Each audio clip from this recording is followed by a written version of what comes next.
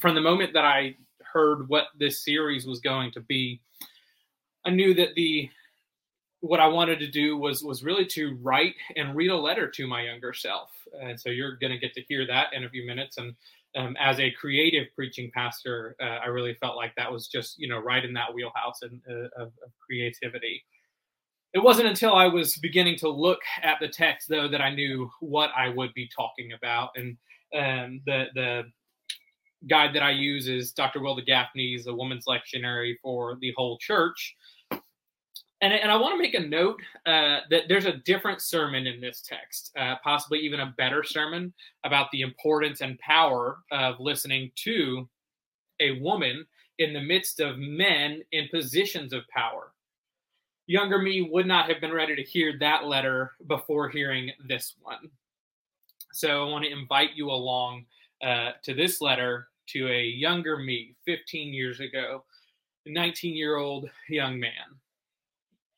Dear David, you're 19 and you're about to be medically discharged from the Navy. This is the crushing of a dream.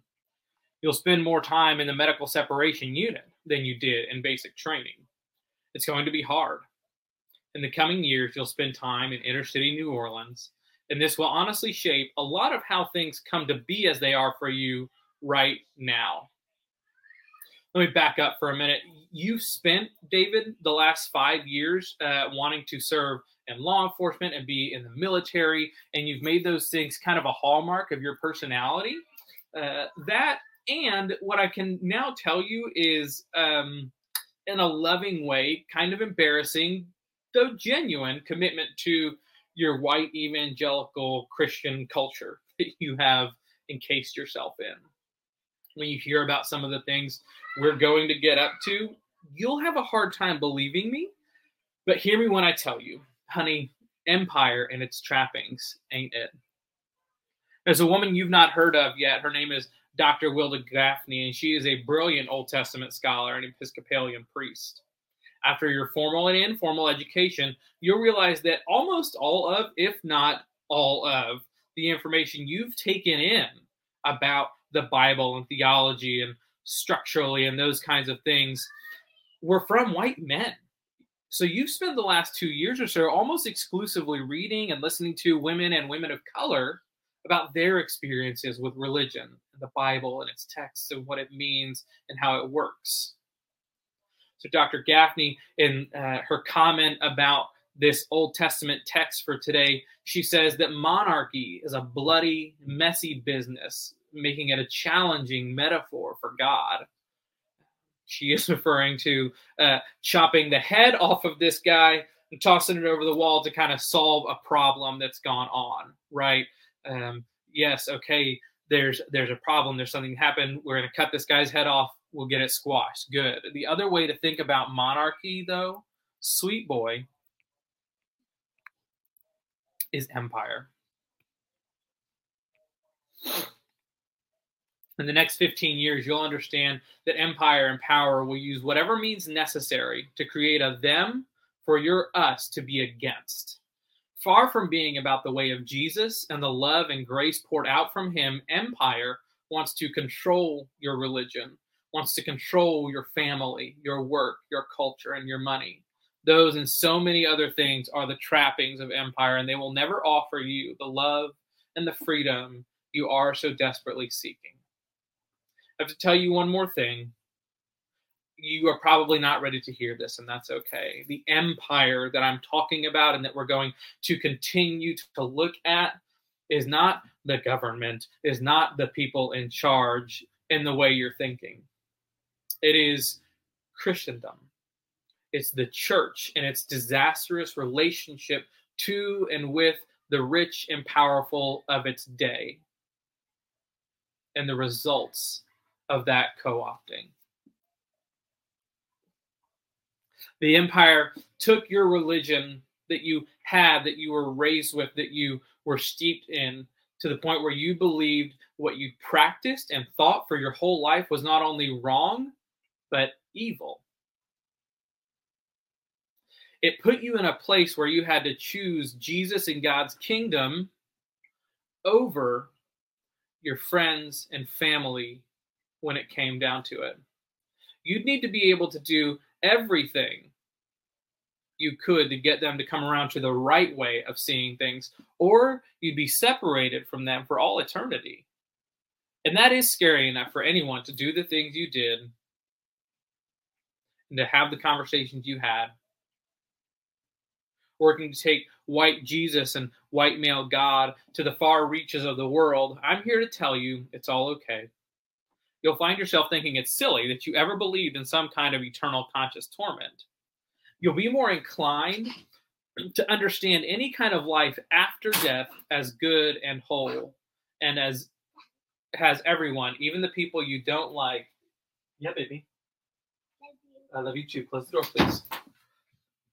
And even the most evil people you can think of. And that'll be hard, but the work it took to get there is good. The empire distorted the way you related to your family of origin in some of the ways we just talked about. And for the most part, those relationships are healed and happy and healthy these days.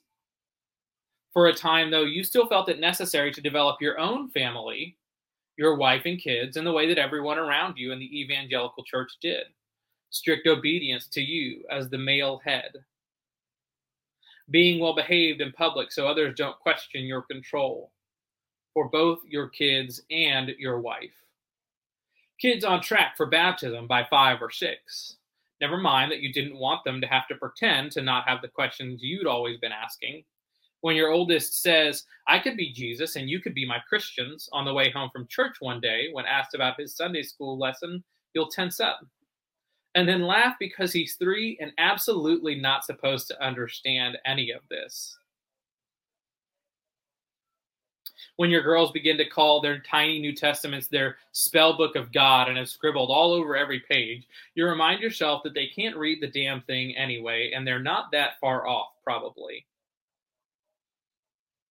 You won't have family Bible study, and you won't spend too much time or energy trying to indoctrinate them into what you think.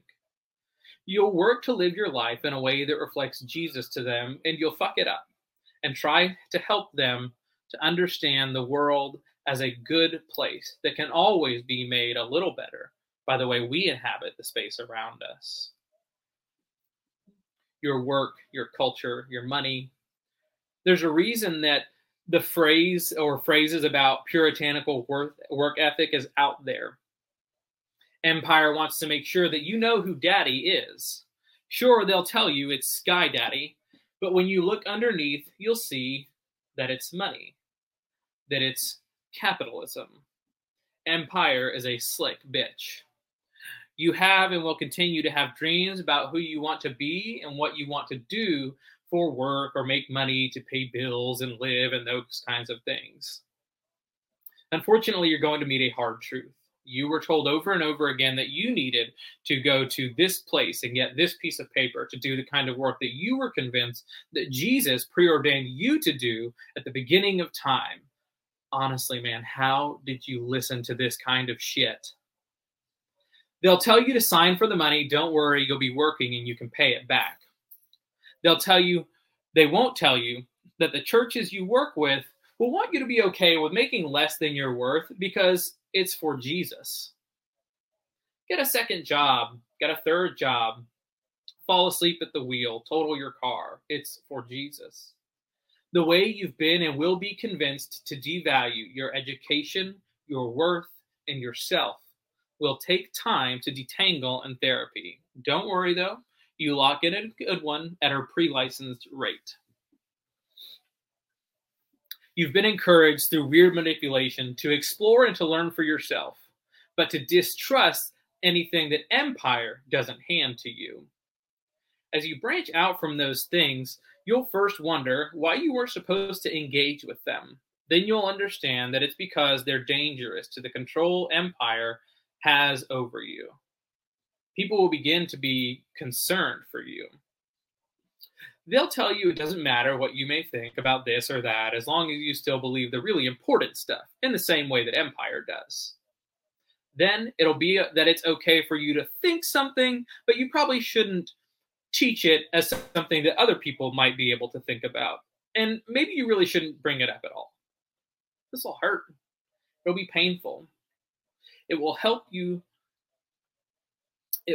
see that the right time to leave is when nothing is wrong. And you will, buddy. You'll leave. You'll meet some people who are wonderful. People who want you to ask questions.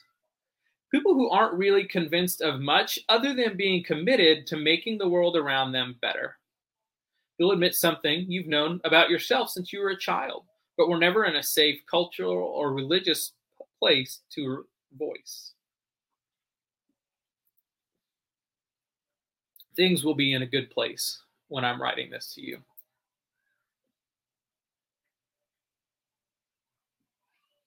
The empire and its misordered priorities, its misguided principles, and many other things are worth stepping away from. But it'll take you some time to do it. It is complicated and it is hard. However, the kingdom of Jesus and people committed to the love and change he introduced can be just what you need to step into.